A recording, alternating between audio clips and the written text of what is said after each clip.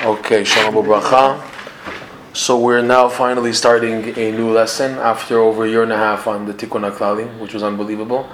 In a way, this lesson, 24, in a way it's a follow-up to the Tikkun HaKlali. Because someone asked last class, okay, so the Tikkun HaKlali is to fix past. How about from what can I do now to be strong and mitchazek and to advance? So that's the main theme of this lesson. This lesson is so powerful. The tradition is, Rav Nosson writes in Chaim Moran, when Rabbeinu gave this lesson 24, was given on a regular Shabbos night in the summer.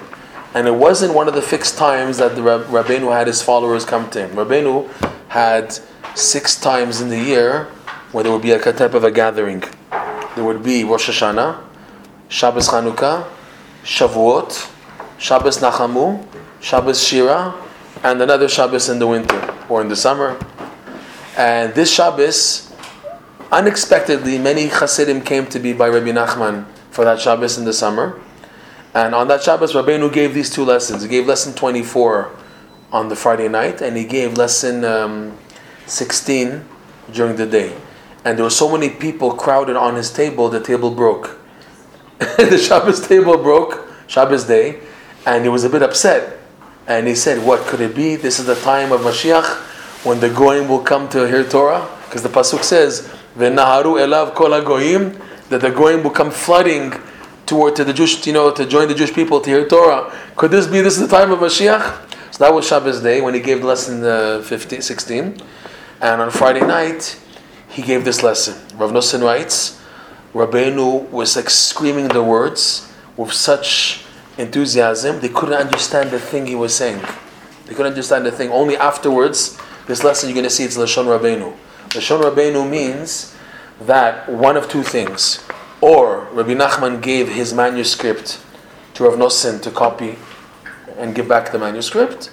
Or Rabbi Nachman dictated from his manuscript to Rav Nosson. That's Lashon Rabbeinu.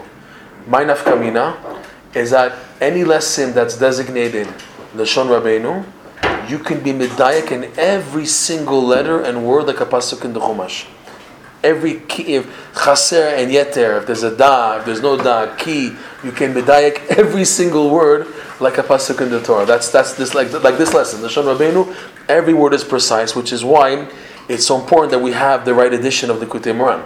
Because if you get now, like they say, Frankel, what's it called? The briskers, they don't learn the Rambam from the Frankel edition because it ruins all their chidushim when they were dayak on every single letter and word in the Rambam, right? So it's a joke, I'm saying. So here also by Likutei Moharan, you can build a whole chidushim, but if you have the wrong edition, chaval, oy vavoy, chaval. It's a waste. So, but here, every word is measured. Just we have to have the right edition, the proper right edition of this lesson. There's unfortunately a few editions, even of the Lashon Rabbeinu. There's someone who collected all the editions and shows you the differences between each edition and what seems to be the most accurate of all the editions. There's an edition of Likutei Moharan where they did a lot of research and giving all the different printings and changes in the version of the lesson. So this lesson, Rav Nosson only wrote it down after Shabbat. Rabbeinu gave to Rav Nosson his manuscript to copy. That's how we have the lesson. And the old tradition is that when Rabbeinu gave this lesson, he covered his face with a handkerchief. Friday night, he covered his face with a pachele, how do you say in Yiddish? A pachele. And from the side, they saw that his face was glowing red on the side. Okay? It was a major enthusiasm because that's really the thrust of this lesson. From this lesson comes out 2 very, very practical and important points in life. That's why this is such an amazing lesson. Rav Nosson has at least 2, maybe 3 discourses on the Likutei Halachot on this lesson, which are super duper long. One of them is one of the longest Likutei Halachot in all of the Likutei Halachot, Hoda'a Halacha Vav, which is one of the most powerful discourses on Simcha. The main theme of this lesson, the main chizuk of this lesson is being b'simcha. Okay? And our Simcha, what Rav Nosson, you can see, if we eventually get to Rav Nosson's commentary, Rav Nosson bypasses all the psychologists in his advice for how people can be b'simcha when faced with terrible situations. Forget about on a national level, like we just had now in Meron with the 45, and we're all, as a national Am Yisrael, we're going through a lot. But what you go through personally, if it's, for example, in marriage with problems and things are not turning out, and as you get older and you see the kids didn't turn out the way you wanted them to, and the chinuch you gave, if it comes to parnasa issues, health issues, setbacks and failures and confusions in Avodat Hashem, you tried so hard and you were so sincere, and boom, everything just like went out the window, you feel, right? How could you be happy? How could you be happy when everything is going against, and you know, and it's known in the world, that if you get even more angry about the situation, you blow up, you cause even more damage. For example, you have a kid who goes off who's doing something wrong. They're not dressed with tznius. So when you start screaming to them about it, instead of helping the situation, you make the situation even worse. The exact opposite of what you want to happen happens. Instead of helping the child, because you're screaming and everything, because you're screaming out of the pain that it bothers you, so the child doesn't care even more. He has more less. He has more of a less to care about what your hashkaf or the chinuch that you gave him. You just, instead of helping, it's like going away. And the Rav Nosson says that's for everything. In Shalom Bayit and this, when things don't work out, so people get upset and angry and sad and everything. Rav Nosson says one of the most amazing things that comes out of this lesson. Why did Hashem send you this situation? To force you to be b'simcha. And you ask, how can I be b'simcha? So Rav Nosson says what comes out of this is, if you know, how can you be b'simcha when things are just so and against your will and going wrong and going bad and everything? How could you be b'simcha? How do I be b'simcha? Everything is garbage, everything is upside down. So Rav Nosson says, and he teaches a technique how to do it. Now that's the whole secret of this lesson. The secret of this technique is in this lesson. He says by focusing on the final end, in the end, the final end, everything's going to work out. Amen. Everything's going to work out. In the end, at the end, Hashem's going to have the tikkun done like He wants it to be done. The Hashem's final goal of the creation will be met. Everyone will be rectified. All the wicked people will be rectified. All the bad, all the suffering, all the people tortured. When the final end comes, everything will work out. So he says, Rav Nosson, and that's the whole thing of this lesson, by the way, which you're going to see. It's so high. When you see this lesson, it's so high, you ask yourself, why do I need this? I just need basics on day-to-day living. What are you giving me? This lesson is super high, I'm telling you. Rav Nosson says, Dafka, it's super high, in order to be able to allow you to connect to this high, in order to be besimcha now. And he says like this, Rav Nosson, this is what's amazing. He says, the things are going against you in life, to force you to find a way to be b'simcha. And he says the main way to be b'simcha is with this knowledge and comfort that in the end, everything's going to work out. You see Nazis taking out, killing Jews. I heard a story very sad this week, I witnessed how two Germans took a father and the son, and they gave a shovel to the father, and they told the son to lie down, and they told the father to chuck off the son's head with the shovel. The father refused. So then they gave the shovel to the son, they picked up the son, they laid the father down on the floor, they told the son, now you chuck off your father's head. He refused also. So they laid them both down and they killed both of them, right? You see crazy things like that, right? How could you be happy? The knowledge that in the end, even this is going to be rectified. This is inhumane, this is suffering, this is garbage.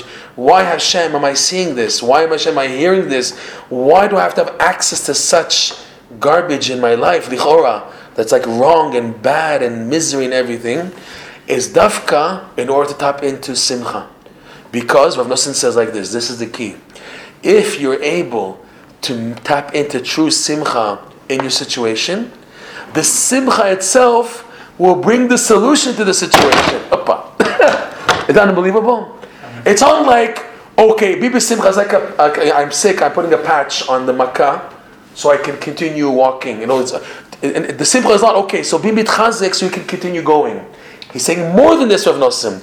The simcha itself will give you this, is the solution, will be the solution. It's going to open up the door. Like that famous story. There's a famous funny story. I say it a few times because it's so funny and it's amazing. That Rav Zusha and Rav Elimelech of Lezhensk, there was a time in their period that they had what's called self-imposed galut. There was a time that they went, what we say in English, incognito. They went undercover. So people didn't recognize them. And they went from city to city, whatever they did, tikkunim. and they came to one village that there was a curfew. Nobody was allowed on the streets after a certain hour at nighttime. And if anybody was caught on the streets, the police would put them in jail until the morning. And then they would clarify who they were and they would let them out in the morning, okay? So Rav Elimelech and Rav Zusha got to this city after the hours. They were there. And they didn't have enough time to find Hachanasat Orchim or to go to the shul or whatever. So the police took them, put them in the local jail. In the jail cell back then in the Ukraine, they mix everybody together. They mix real criminals with Yidden and everything. And how is the cell in the Ukraine? It's one big room with the toilet in the middle. The toilet bowl is in the middle with the stench. So that means you can't daven, you can't learn, you can't do anything. So Rav Elimelech was very sad because he's stuck in this toilet bowl room until the morning. He can't daven Mariv, he can't say Kriyat Shema, can't do anything. So he was broken. Rav Zusha was always the happier one, always.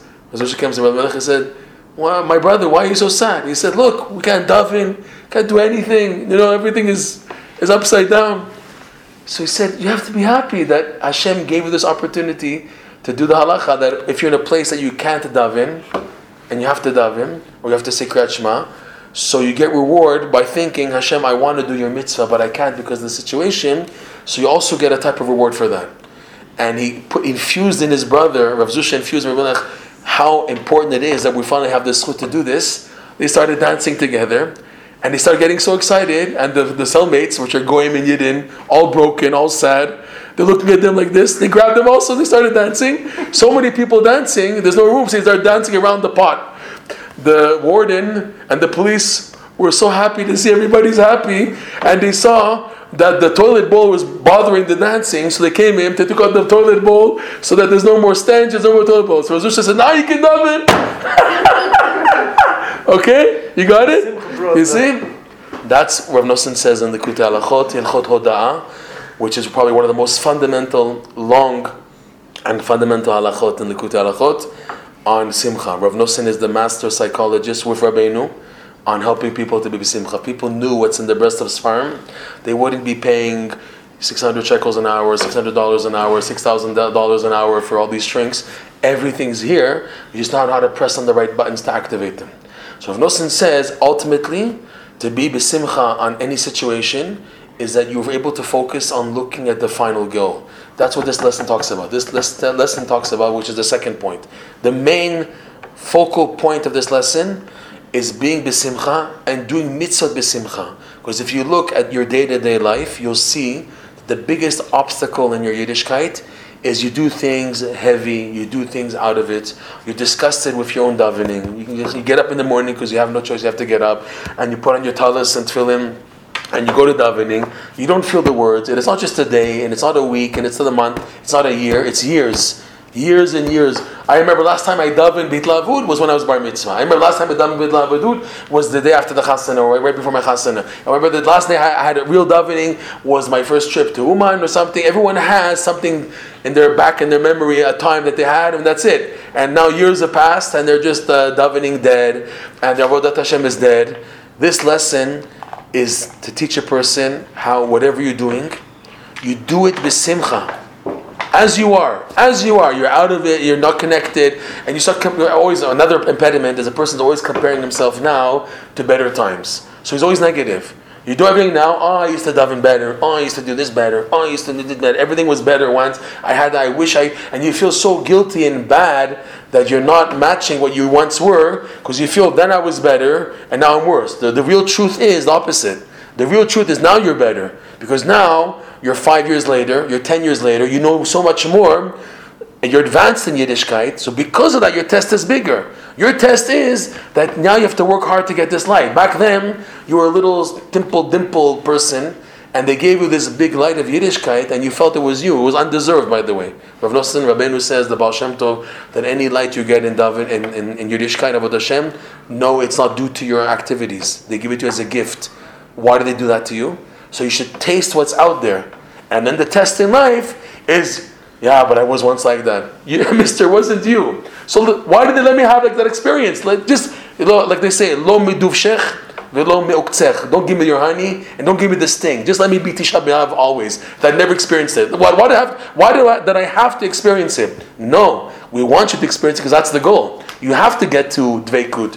You have to get to a feeling, like Rav Shechter, he's always connected and this and that. You have to eventually get to something like that. Yes? But now, how? It's like a miles apart. I'm down here. It's on top of the mountain to get there. And Rav Nosson says, it's not so far. If you manage to be besimcha as you are, and you're happy about yourself, as you are, you're davening ich, and you're happy about it. At least I'm saying the words, like Rabbeinu says in the end of the Likutei Moharan. Just imagine a ger, just for him to learn the words in Hebrew, how happy he is when a ger converts, and he starts learning Torah classes and Jewish classes, in Rabbeinu's time even, like 100, 200 years ago in the Ukraine, when they start learning Aleph, Bet, and everything, and that's nothing for us. But the ger, when he starts learning Aleph, Bet, he's so happy. It's like for him, it's like the biggest gift in life to start learning Hebrew and learning Aleph and Bet and Gimel. Just Rabbeinu says that himself in the back of the Likutei Moharan. Just imagine how excited a ger is that he just knows the Aleph base. And here we're upset that I'm not davening with Orot, like they say in Hebrew, projectorim. I'm not with like big lights. I don't have the lights, camera actions. I'm upset I don't have that anymore. So he's teaching you, Rav Nosson, the reason why Hashem's putting you in this test is to force you with any way possible. And the ultimate advice is to look at the final good, that everything's going to be good in the end. And connect yourself to that, to bring simcha now. And if you succeed in bringing simcha now, you can reach the high levels he mentions in this lesson. You're going to see how high this is. This is super high. I remember Rav Nosson Maimon, he has a class on this Torah. He says if you learn the Likutei Moharan in order, you learn lesson 19, 20, 21, 22, you get to 20, 23, 24, you see it's in a different ballgame. 24 is literally like on a different platform than the other lessons. 22 is also very high. It's a different world to lesson 22. But 24 compared to the other general lessons of Likutei Moharan, you see it's a different thrust totally. So, the main point that we said is simcha, and what I said, the second point that comes out of this lesson, which is so important in life, is knowing when to stop. The normal attitude of a Jew is that when they're given a light, they can't stop. When they give you a green light, you feel like you want to go advance and advance and advance, and you can't accept them bouncing you back. He says in this lesson, the secret for success, the secret to reach levels beyond you of understanding, of Yiddishkeit, of Emunah, is dafka you accept what's called the me'akev. Okay, there's a me'akev in life. Me'akev means like a boundary. And you accept it. Most people, especially when they're young, like it says, what does it say? Ben Pirkei Avot, Ben Esrim le Koach, Ben Shloshim, Lirdof, Ben Arbaim, Ben Shloshim lekoach, Ben Arbaim. So Ben Esrim Lirdof. Okay, so the nature of young men, of Reichim and everything, is Lirdof. Pirkei Avot is telling us. The nature, the attitude, is when they give me a green light, go all the way. We have these people, they have a big light, they say, I'm going to stay up all night and say the whole book of Tehillim, right? And then they crash the next morning. They say, no, don't worry, I'm not going to crash. I know, I'm not going to. And you see the person crashes. You see people, they do Ribui Or, and I've seen this a lot. I'm around for 30 years in Breslov. Guys that they did things without restrictions. Not only did they crash, but they fell off totally afterwards. Breslov's not for me, Yiddishkeit's not for me. They fell off because they couldn't handle the me'akev. There's a me'akev in life. Me'akev means the boundary, and you have to know adkan, to stop here. It's like in the story of the what was the story again? The Rabbi Nachman's story of the Melech Shegazar Shmad, the king who ordered Shmad. It's a story about Melech Shegazar Shmad, and that kind, like the Moranos, like Spain, it was forbidden for Jews to practice religion in that country, right? I don't even know the story a little. And there was an Anus, a Marano, who was there, and he was an advisor to the king, and he saved the king's life. And the king said, "What can I do for you? Money you have, honor you have. You're a minister. You have money and you have honor. What can I do for you?" He said, "But if I ask you to do it, you swear you'll do for me." He said, "I swear on the crown." He said, "I want to wear publicly talis and tefillin." So he said, oh, but that's not allowed in my country. He said, you promised, you swore. He said, yeah. So he let him wear talis and tefillin. What? Yeah, right. That's someone from the story, the time of the Inquisition. So, but towards the end of the story, this king had a great grandson who was bad, and he had a dream that in the constellations, the sheep and the cow were laughing at him, right? And he was very scared and it was interpreted and he had a dream that I remember the details. I don't remember exactly, but in his dream that he had a dream that all of his offspring will be wiped out. So there was an old sage who was able to take him to a place that if you have a fear, you go to this place, you no longer have the fear. So this old man was leading the king and his whole family to this place, and he stopped walking. He said, why are you stopping? He said, I have a tradition from my father and my grandfather that 200 miles or kilometers parcel from the spot, there's a fire, and if you get close 200 miles from the fire, you get burnt already. So I'm stopping here already. I don't want to continue. So the king and the queen and the children, they saw people walking through the fire and they're not getting burnt. She said, well, they're not getting burnt, so why should we get burnt? And the people walking in the fire were Jews wearing talit and tefillin. Okay? So they said, well, they're walking in the fire. Why should I? Said, I have my tradition. I'm not advancing. You want to advance? You can advance. So the king and the queen and the children, they went advance, and they all got burnt and they all died. Okay? What's the point? He knew to stop. This sage, he could have gone forward, but he had this tradition. You don't walk forward. There's no fire in front of me. Still, I know my boundary. Okay? This lesson goes very much into this point. Rav Nosson in the Tefillah, he goes into this big time because the main reason why people fall, because they know a little bit more. Even in Kedusha, especially in Kedusha, that the person doesn't know how to make boundaries. If you don't make boundaries, you won't succeed. All success happens, he can learn 20 pages of Gemara straight like that, and he can do crazy things to impress himself or to impress other people. In the end, a person can fall. Person has to also in daily life not to go extreme, to do things keseder with tzimtzumim. In this lesson, he says that Hashem sends the person the boundary. You have to accept it. If you don't accept it and you smash into it and you try to keep on going forward, it'll destroy you. What you have to do is when you have the boundary in life, you bounce onto it, but you go back. And he teaches in this lesson the key to perception in life specifically comes that you accept the boundary and you go back, and the opposite of what you think. I want to advance more in understanding. I want to advance. So what does it mean I want to advance? That means you go forward. Here in Judaism, it's exact opposite. You accepting the boundary in life gives you that sechel even though you're not there. I didn't advance there, but because I accepted to make a boundary limitation in my life and on myself, I bypass whatever, and I understand even though I'm not there. He calls this in the terminology of the Zohar, an amazing terminology. It's called mateh vela mateh. You're reaching, but you're not reaching. You're touching, but you're not touching. I'm not there, but I am there. Because I bypassed, I was able to accept the limitation, and because I accept the limitation, I make what's called kelim, vessels for my Yiddishkeit, for my emunah, for my Judaism, for my life. And in these vessels, Hashem then sends this light which is way above my level. I thought I was ready to receive it? No. This is reflected in many things. It's reflected that in when Hashem appeared, the Shekhinah on the burning bush, that it says Moshe covered his face not to see. He did that of his own initiative in order to create a wall, a keli, and through this keli he perceived what the Shekhinah was telling him. You see, dafka that he put this covering on his, so he shouldn't see. Right? Rav Nosson brings that as an example. This is a lot in life. It comes up again and again and again, and probably the big reason why people crash in life is because they don't know how to accept the limitations. They don't know how to interpret the obstacle and the limitation in life. They don't know when is it an obstacle, and when is it like no obstacle that I have to break, and when is it a sign from Hashem, take it easy. That's a big test in life.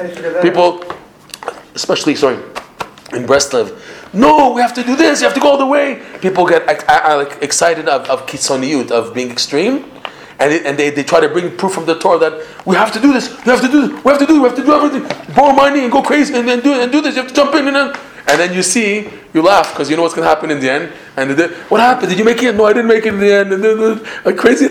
It didn't work out, and they went crazy to try to do it. You have people like them. Another person, I have to get invited. I have an obstacle, it's way above my level. All I can do now is yearn and daven. I look at myself. I saw Rabbi Shimon invited me up north. I want to take my whole family up north to Tzfat. It costs money. I said to myself, Rabbi Neshama, how can if I don't have money, I can't do this. And boom, from all corners from the world, boom, boom, boom, boom, boom, I got an invitation. I was able to do it. They opened the doors. There was obstacles. All I can do is daven and yearn, and the doors opened. And that's Rav Nosson goes into this life. You don't know when is it an obstacle that you're meant to bypass, and when is it a warning from Hashem, hey, take it easy. I want to help you. The only way to help you is if you stop, build kelim, and that way to get what you need. These are the two major points that come out of this lesson, the main practical points. The way Rabbeinu shows the practical points is through this deep lesson. You would ask yourself, why do I have to read the deep lesson if that's the point that comes out? This is how Rabbeinu works. He wants you to learn ideas, and by you getting these ideas into your brain, and in your neshama, and your heart and everything, this itself builds the kelim for these ideas. Even though when it comes to practical living, I don't remember these things, but in your subconscious it's etched, so it helps you throughout life. That's why it's so important to learn Likutei Moran, but then use Likutei Tfilot and Hitbodedut to daven about these things, because it builds what's called Orot and Kelim.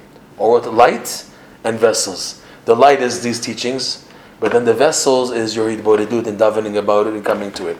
And the more you rub on a lesson in Likutei Moran, the more you begin to activate it. It's unbelievable. There's no book like this in the world. The more you learn it and learn it and learn it, it's not just like learning a sugya in the Gemara or a story in the Gemara and everything, and you're going into it and all the details.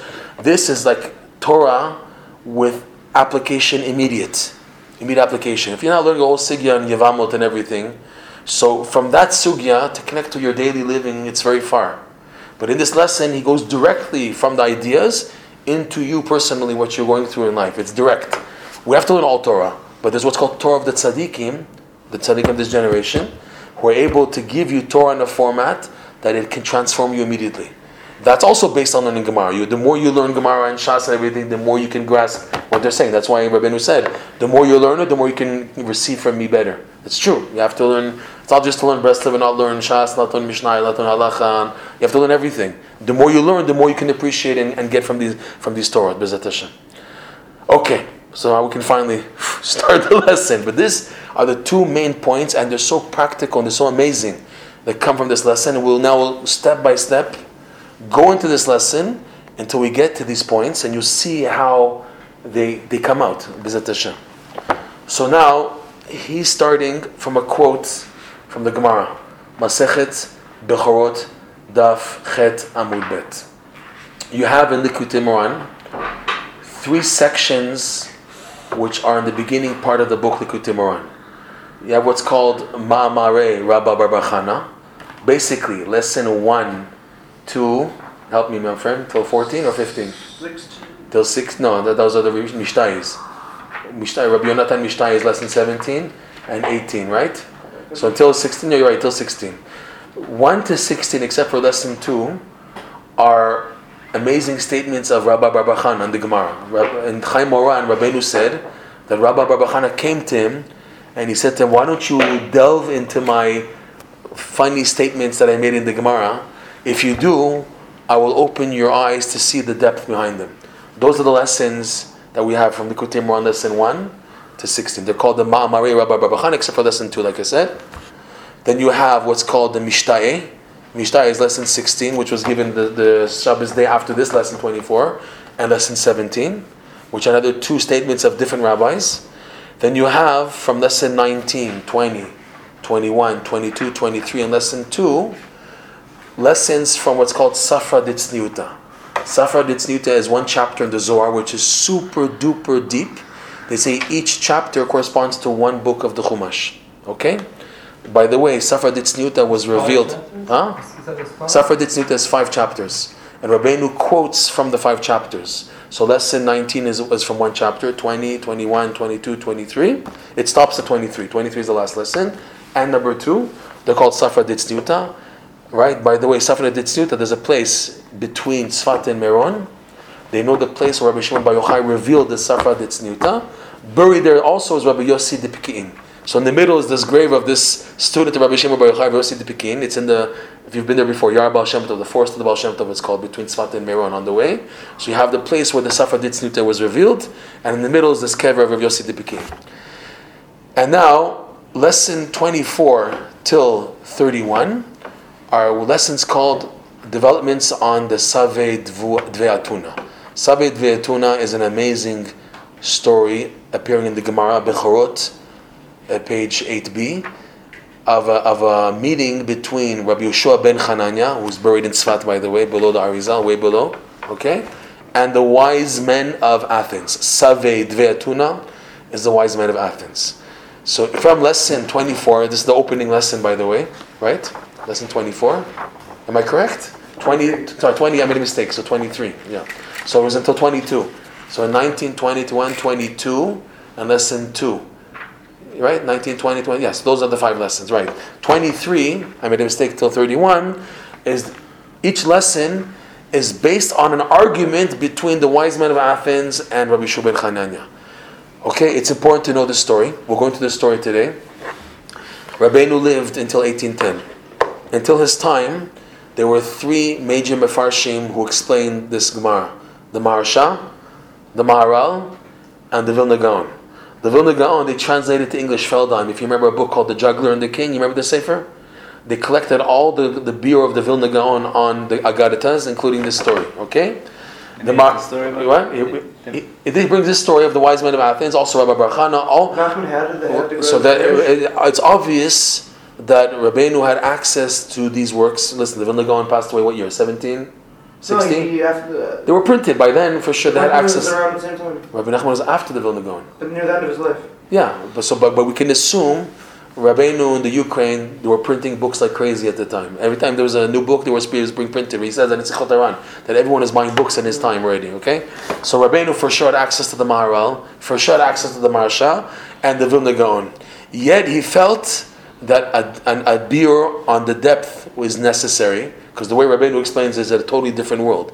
If you look at the Maharsha and the Maharal and the Vilna Gaon, and Chas v'shalom, we're not degrading anybody, but they took the story as a general general message of, because when you see the arguments between the wise men of Athens and Rosh ben Hanan, it sounds very stupid, like they're arguing about stupid things. So they say hidden here are deep things, and they give examples, but the knowledge they give is not using every single word of the argument. Here in the Likutei Moharan, Rabbi Nachman takes every single word and opens it up. The Maharsha, the Maharal, the Vilna Gaon, they take the question asked, they give you what were they really asking, what's the idea behind it. But they're not medayak in every single word. Here in the Likutei Moharan, he takes every single word and opens it up. Rabbeinu said it would be worthwhile to also explain the beginning of the story and the end of the story. Okay? And it would be worth to give Torahs on that. Rav Nosson writes, Rabbeinu didn't do it in the end, but that's what pushed me to do it. Rav Nosson did it. Rav Nosson, in Likutei Halachot, he explains the beginning of the story and the end of the story. What Rabbeinu does in Likutei Moharan, he takes the arguments. There were 12 questions and answers in dispute between the wise men of Athens and Yeshua ben Hanania. Rabbeinu in Likutei Moharan opens 10 of them. So you have 23, 24, 25, 26, 27, 28, 29, 30, 31. There's another one. In one lesson he brings 2 of them, sorry. So there's 10. And the other 2, Rabbeinu didn't open them up. Rav Nosson opened them up also. 2 of the disputes, plus the story before and after. What do you want to ask? What does it mean, the beginning and the end?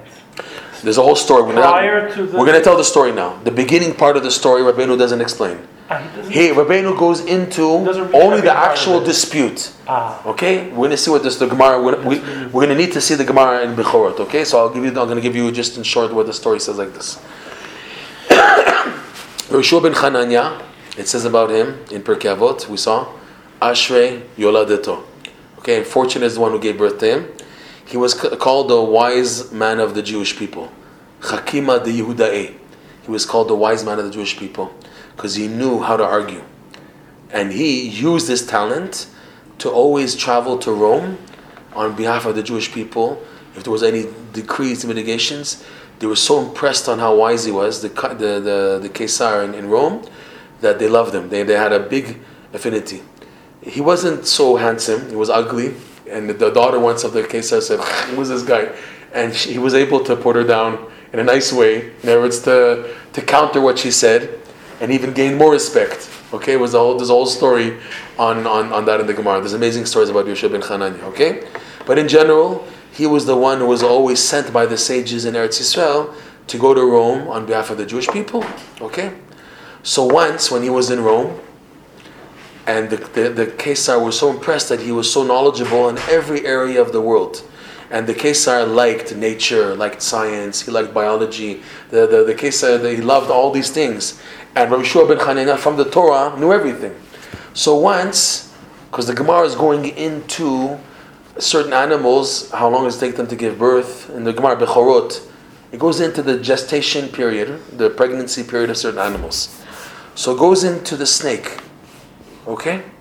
So the Gemara, because of this, of the discussion in the Gemara on the snake, they bring the story that once they were talking, Yeshua ben Hanania and the emperor, about how long does it take for a snake to be pregnant.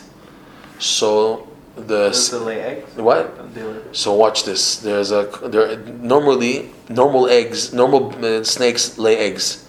There are certain snakes that give birth to baby snakes like human beings. Okay? The snake is different than all other animals and creatures in that they mate like a human being, face to face. Normally animals are back to back or front to back, whatever, in mating. But the snake is front to front like a human being. Okay? The ideal human being, obviously, normal human beings. So, the emperor, he told Yeshua ben Hanania, it takes 3 years for a snake to be pregnant. In other words, once she gets pregnant, she stays pregnant for 3 years before delivering the baby snake. Yeshua ben Hanania says, no, 7. What 7? 7 years? He said, it can't be. And he said, why not? He said, because the wise men of Athens, who are our respected sages, they said clearly, and they tested it out, that it takes for a snake 3 years from the time that it gets pregnant to give birth. They said, that can't be. It was already pregnant before that for 4 years. Okay? So in the argument, they say, yeah, but I'm trying to remember the point. It's very important, this point. I have it here. It's all translated here. Here we go. Yeah, when the emperor insisted that the wise men of Athens had mated 2 snakes, this is in the back of the BR English. You have no story here in English. With Rav Noson's Likutei Halachot in English. Unbelievable what they did in the back. This is volume 4 of the Likutei in English. Okay? When the emperor insisted that the wise men of Athens had mated 2 snakes, and the female gave birth after 3 years, Rabbi Yeshua replied that the snake had already been pregnant for 4 years. When questioned how the snake could have mated once it was pregnant, because there's a rule, animals, once they get pregnant, they don't continue to mate. Right? That's a rule. A normal animal, like a dog and a cat, if they're pregnant, they're not like human beings. Even though they can get pregnant, they can continue mating. Animals are not the case. As he says, because animals do not mate once they conceive. Rabbi Yeshua explained, snakes are different than other animals. In this, snakes are no different than humans. Snakes are like human beings that they continue mating even though they're pregnant. Okay? But the wise men are experts, the emperor argued. Perhaps, but we, the Jewish people, are even smarter. Rabbi Yeshua counted. This is on the Gemara, Bechorot, page 8b. Okay? If that's the case, the emperor demanded of Yeshua ben Hanania, then go to them, outsmart them, and bring them here. Athens is in Greece. That's like the foundation for the Roman Empire. The Roman Empire was based on the Greeks, the Yevanim. The Yevanim were the forefathers of the Roman Hashkafa. So Rome is in Italy, and Athens is in Greece. Not so far, but it's not in the same place. So he said to him, bring them to me. Show me, outsmart them, bring them to me. How many are they? Rabbi Yeshua asked the emperor. There are 60 of them. 60 wise men of Athens. Okay? There's a whole Gemara discussion. In Hebrew it's called Savei Dvei Atuna. The elders of the house of Atuna. So they say Atuna is like, the translation in Aramaic is referring to like a furnace and the shape of a round furnace. Because these 60 wise men would sit in a circle, something like the Sanhedrin, where they have to sit each other. The Gemara says that they would sit like a chatzi levana, half a moon to see each other. So to these wise men, they would sit in a circular form. We're going to see that there's two levels. Huh? I thought Tuna means Athens. Yeah, and the Mefarshim in the Gemara say, where does Athens come from? The word Athens itself comes from the wise men of Athens because of how they sat. And because the base of Athens is the sages of Athens. That's the main thing. The whole city gets its name because of them. So the Gemara, the Mefarshim go into how the word Atuna comes in the first place. That's amazing, huh? So there's 60 of them. Rabbi Yeshua ben Hanania requested, okay, he asked the emperor, prepare for me a ship with 60 rooms. Okay, and in each room put 60 chairs. Okay? Wow. When this was done, Big ship. a big ship, 60 rooms, each room 60 chairs. That means there's room for 60 people in each room. It's a big room. Each room is big. Okay, so it's a big ship. 60 times 60, 360 chairs. Okay, that's a cruise boat. Okay, when this was done, he set out for Athens from Rome. When Rabbi Yeshua ben Hanania arrived in Athens, the first place he went, he's very smart, Rabbi Yeshua ben Hanania. He went to a Itliz. Itliz in Hebrew means a slaughterhouse. A butcher where they sell meat, not kosher meat, but he went to where they cut, and because it's a city. Athens is a city, so he went to a slaughterhouse. But there, when he went, he found and he knew to expect this. That's how smart he is. He found a butcher who was cutting up an animal for sale. Rabbi Yeshua said to the butcher, "Sell me your head." The expression is understood because he's in the middle of cutting an animal. He owns the animal and he sells the animal to people. So when you say, "Sell me your head," what does the butcher understand? The head of the animal. Okay? All right, the butcher answered Rabbi Yeshua ben Hanania. And he asked how much he wanted for it. The butcher said, it cost half a zuz. That's the half a zuz.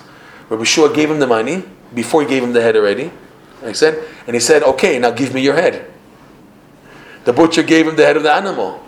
Rabbi Yeshua said, I didn't ask for the animal's head. I said, give me your head. And that's the way they talk. But he's justified in his words. And he paid for it already. It was a mekach. He made sure to give him the half of the zuz beforehand. And he said, I asked for your head. I didn't ask for the head of the animal. Okay? I didn't ask for that. He insisted. I own your head now. I didn't ask. I didn't ask for the animal's head. I asked for your head. He says, now, it's a problem now. Because you can't get out of this. He sold it. You sold it, and now if you want to take me to the court and everything, you don't want that. You don't want that to happen, right? If you want to free yourself, you want me to free you from this problem, to get out of this, start marching, and guide me to the entrance of where the college of the wise men of Athens is. Take me to their place. The butcher heard this. He started to panic. He protested. I'm afraid to take you there. I can't take you there. If they have like guards, like back then, cameras, whatever. They had guards. If they catch anyone pointing out to somebody else where their college is, they kill that person. Because they have watchmen positioned everywhere outside. And if they see me showing you where it is, they'll kill me. So Yeshua says, I have an idea, no problem. I want you to take a bundle of reeds, like the way we put on the schach, kindness. Okay, a bundle of reeds, put it on your shoulder. Start walking way in front of me. Not so far, but where I can see you. To a distance I can see you. Start walking on, I'll be behind you, but from a distance. When you get to the precise place which is facing the entrance to the college of the wise men of Athens, I want you to lower the bundle of reeds as if you're taking a break. It's hot and schwitzing and everything. You're taking a break because it's a heavy load. Just put the reeds down at that point, and then put it back on and continue walking. I will know that's the sign that that's the entrance to the college of the wise men of Athens. Okay? So he did that. Rabbi Yeshua he noticed that he came to the place. Now he sees the entrance. The entrance was devised in an amazing way. They had a very, very thick threshold, miftan. Here's the door, and at the entrance to the building is thick. And they had poured over the floor subin, which is bran. Why did they do that? Bran, if anyone steps on bran, the footprints are very noticeable. So they had bran poured out on the entrance to the threshold to this college. Plus, there were guards positioned outside of the door and also on the inside of the door. In other words, from those trying to leave and those who were trying to enter. Why? If anyone tried to leave, if one of the wise men of Athens tried to leave, so the guards on the outside would kill him, would kill that person. They can only kill a person if the person passed entirely the entire threshold. Okay? So they passed the entire threshold, so then the guards outside would kill the person. Okay? Now if the person was going from outside in, so again, the guards inside will kill the person if now they passed the entire threshold. If you have guards doing that, why do you need the bran on the floor? Because from time to time, unexpectedly, the wise men of Athens would come to see if the guards are doing their job. If they see marking of footprints going into the building, that means who was not doing the job right? The guards on the inside, right? So they would kill the guards on the inside. And it's not footprints going out, so who did the job wrong? The guards on the outside. And they only see if the footprint goes entirely from one end to the other end, then they would kill the guards. Because if someone was halfway, he didn't make the other half, so you can't kill us.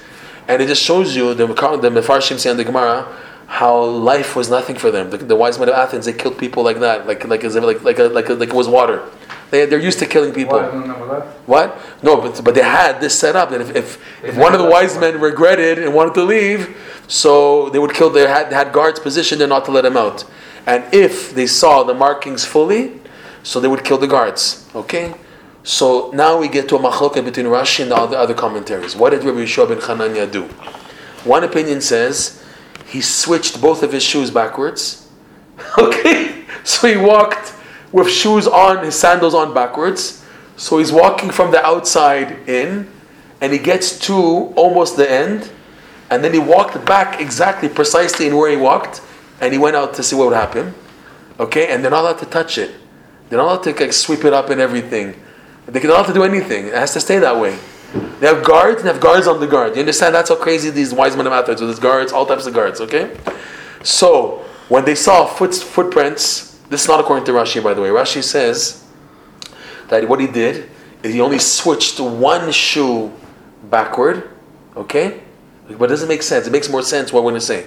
Because the Gemara says that he first went with shoes on backwards, and he reached almost the end, and the guards don't want to kill him. They say, go back. So they push him back. So he goes backwards in his footprints, and he stays on the side.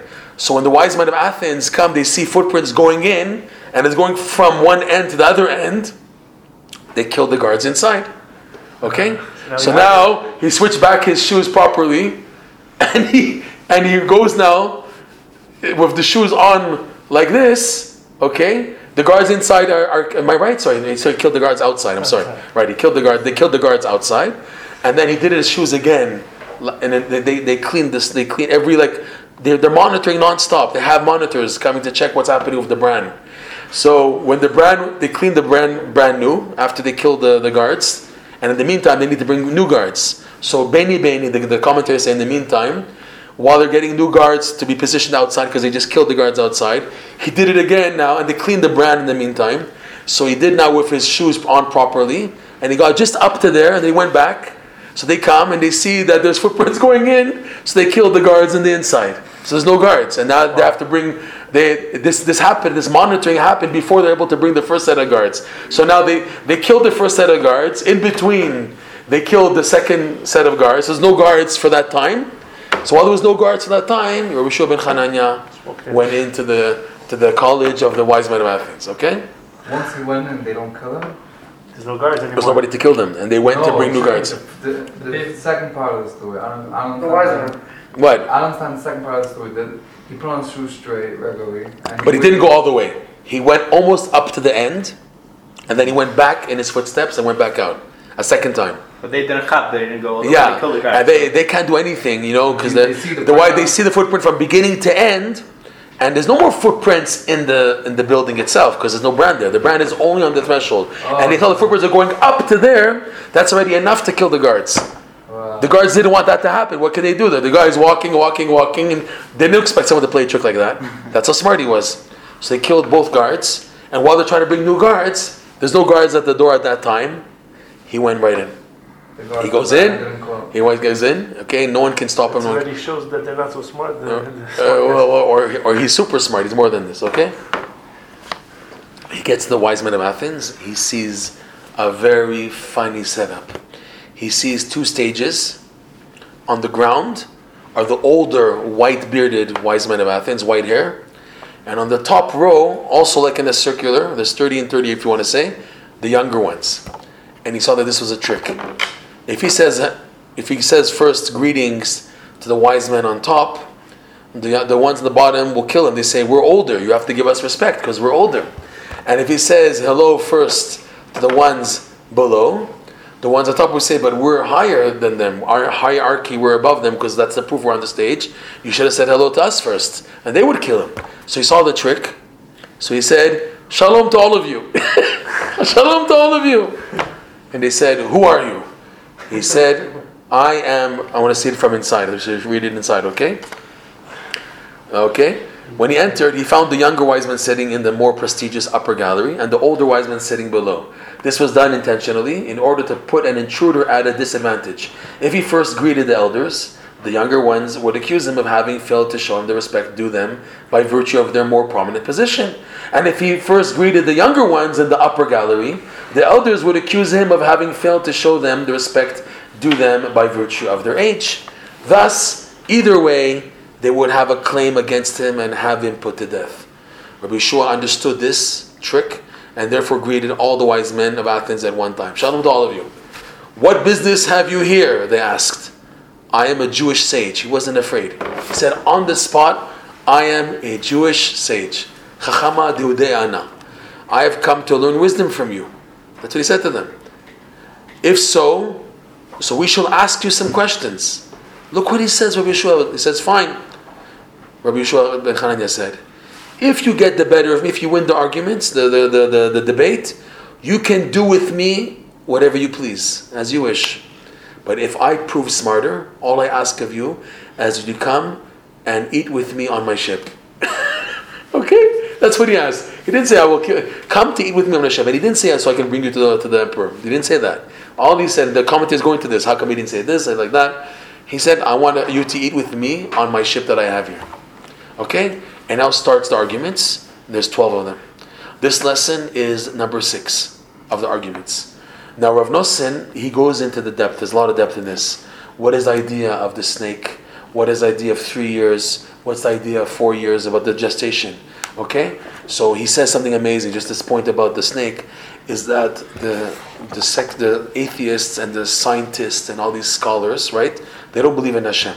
For them, they say wisdom is wisdom. The pursuit of wisdom is wisdom, and you can be the lowest person in the world and at the same time have wisdom. You can be immoral and disgusting and a low life and everything, but you can be a scientist, you can get the Nobel Prize.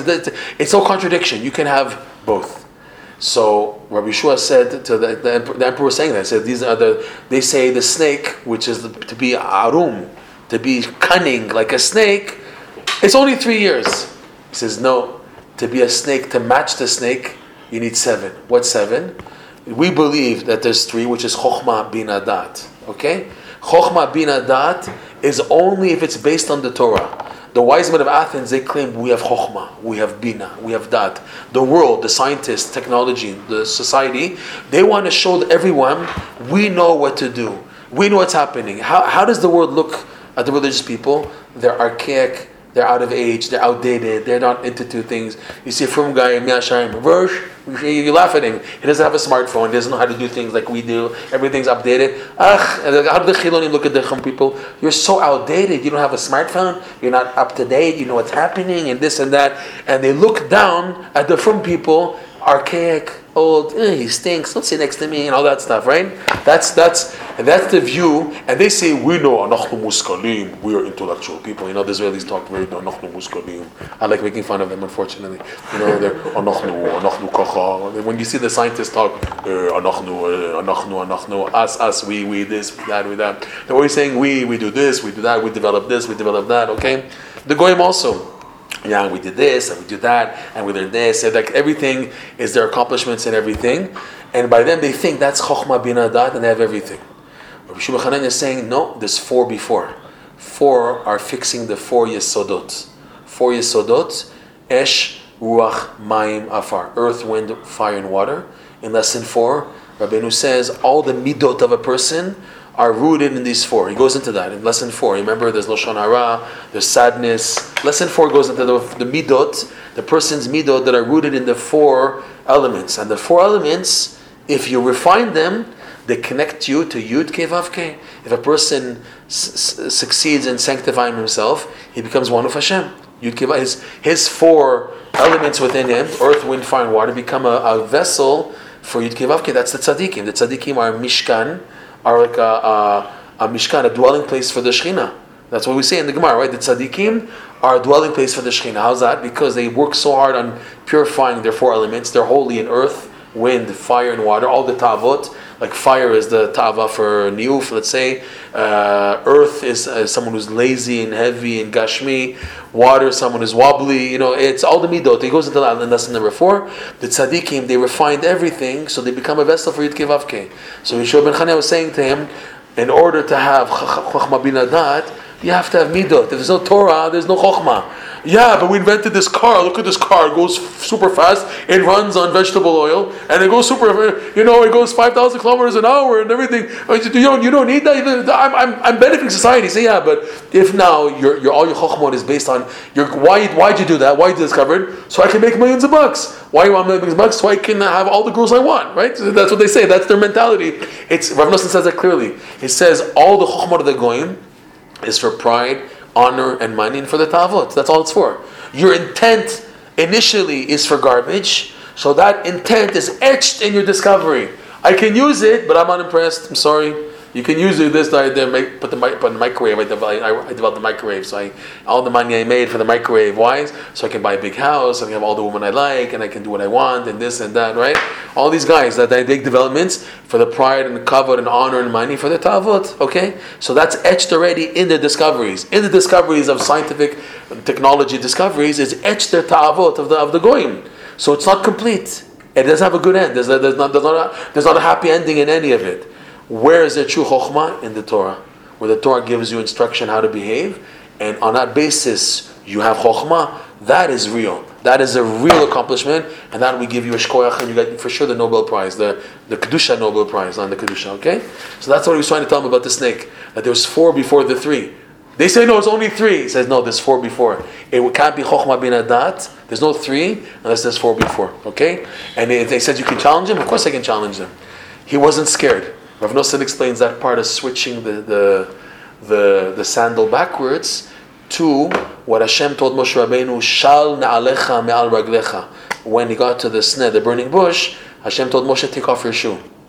Switching the shoe backwards, in a sense, Rav Nosson says, is like taking off the shoe. The Zohar says, what's the shoe? What's the shoe of a man? The Zohar says, da iteta. It's the wife, the woman. In other words, sexual ta'avot. Hashem told Moshe Rabbeinu to walk on this mountain. You have to take off your shoes. You have to be separated totally from the ta'avot. So, what did Rabbi Shimon ben Chananya do? He saw that to get into the college of this Tuma, of these wise men of Athens, he has to lower himself into their channel, their tunnel. Rabbeinu explains this in lesson number 8, that the tzaddikim can subdue the wicked people by going down to their channel, their tunnel, their funnel, that they receive energy from the side of holiness, because that's how do evil people work.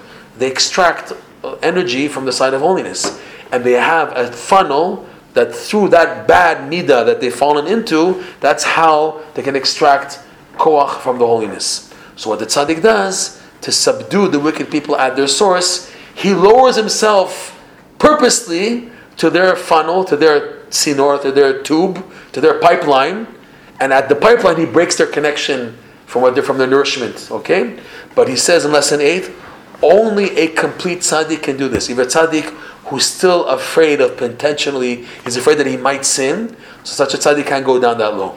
Only someone who's a complete tzaddik, example Rabbi Shimon ben Chananya, that he's not afraid of any challenge. Give me any challenge, I can face it.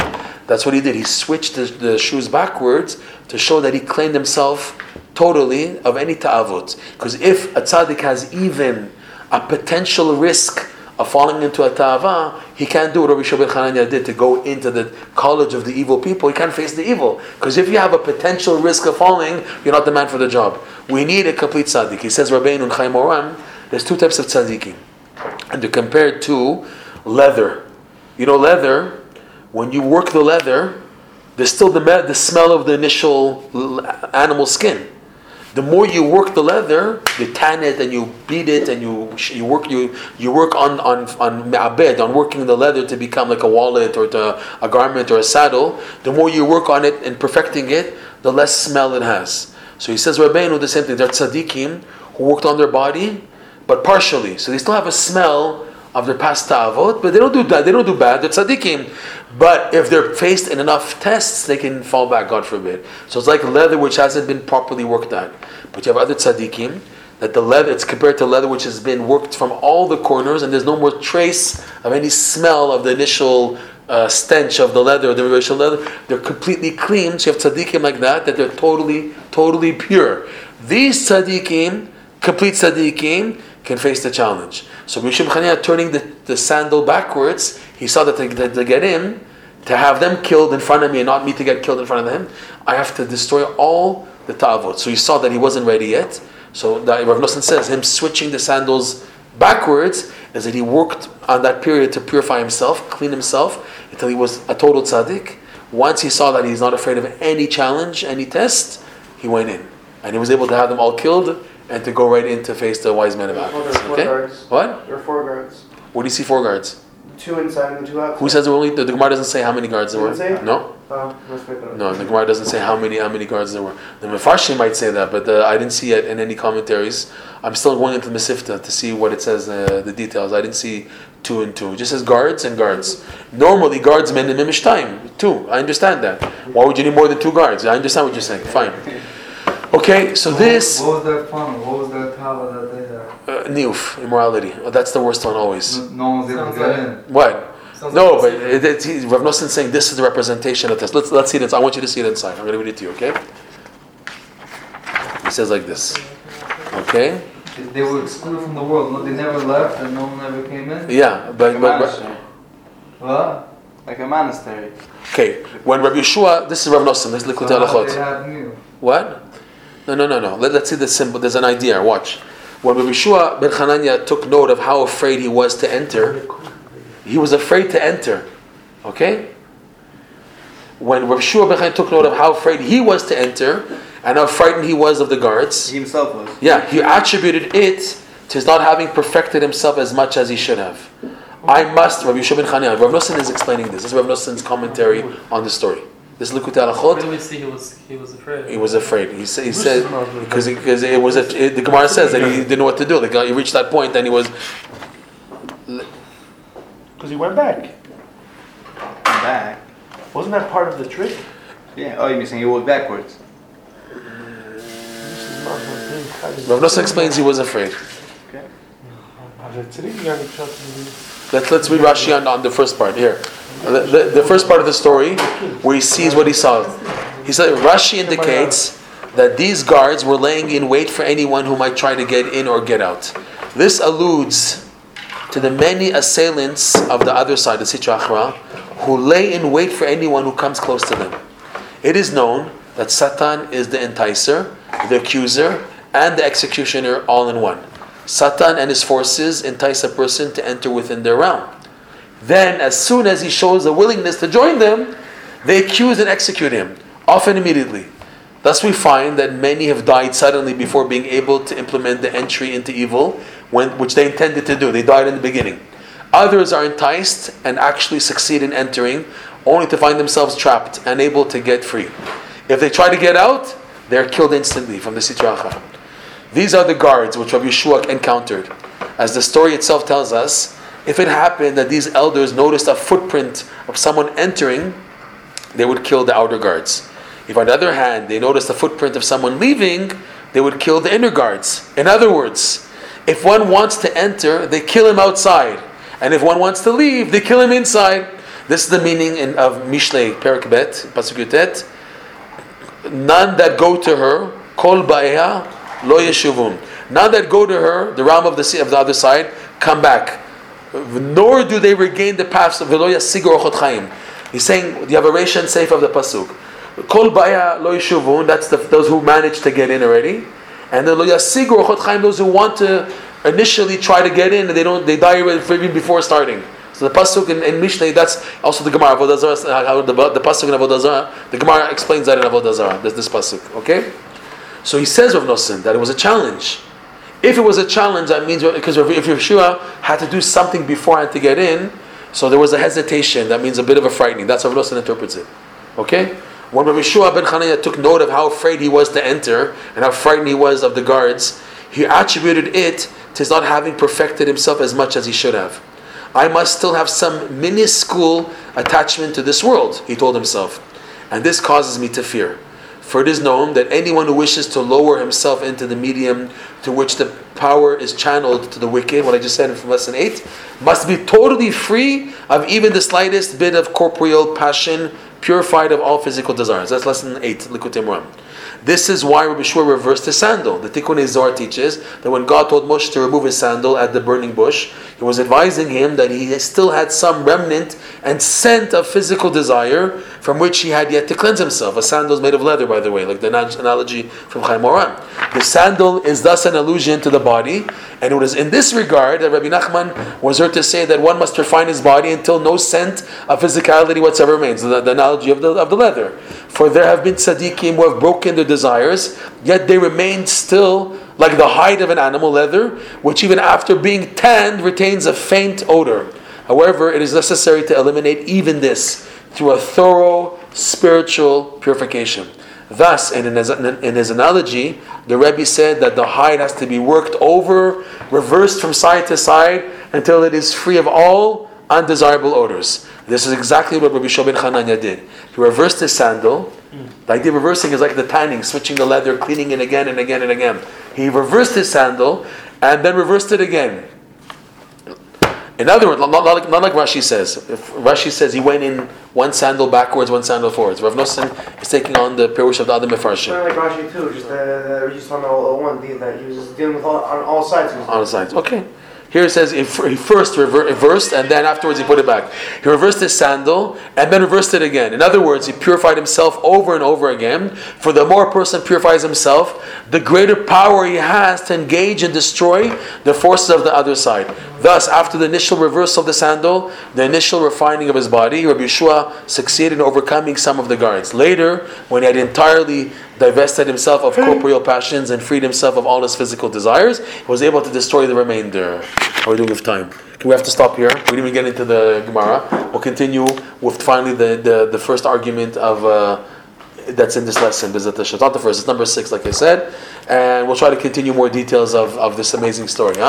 Unbelievable. We should be Zocher, B'ezrat Hashem.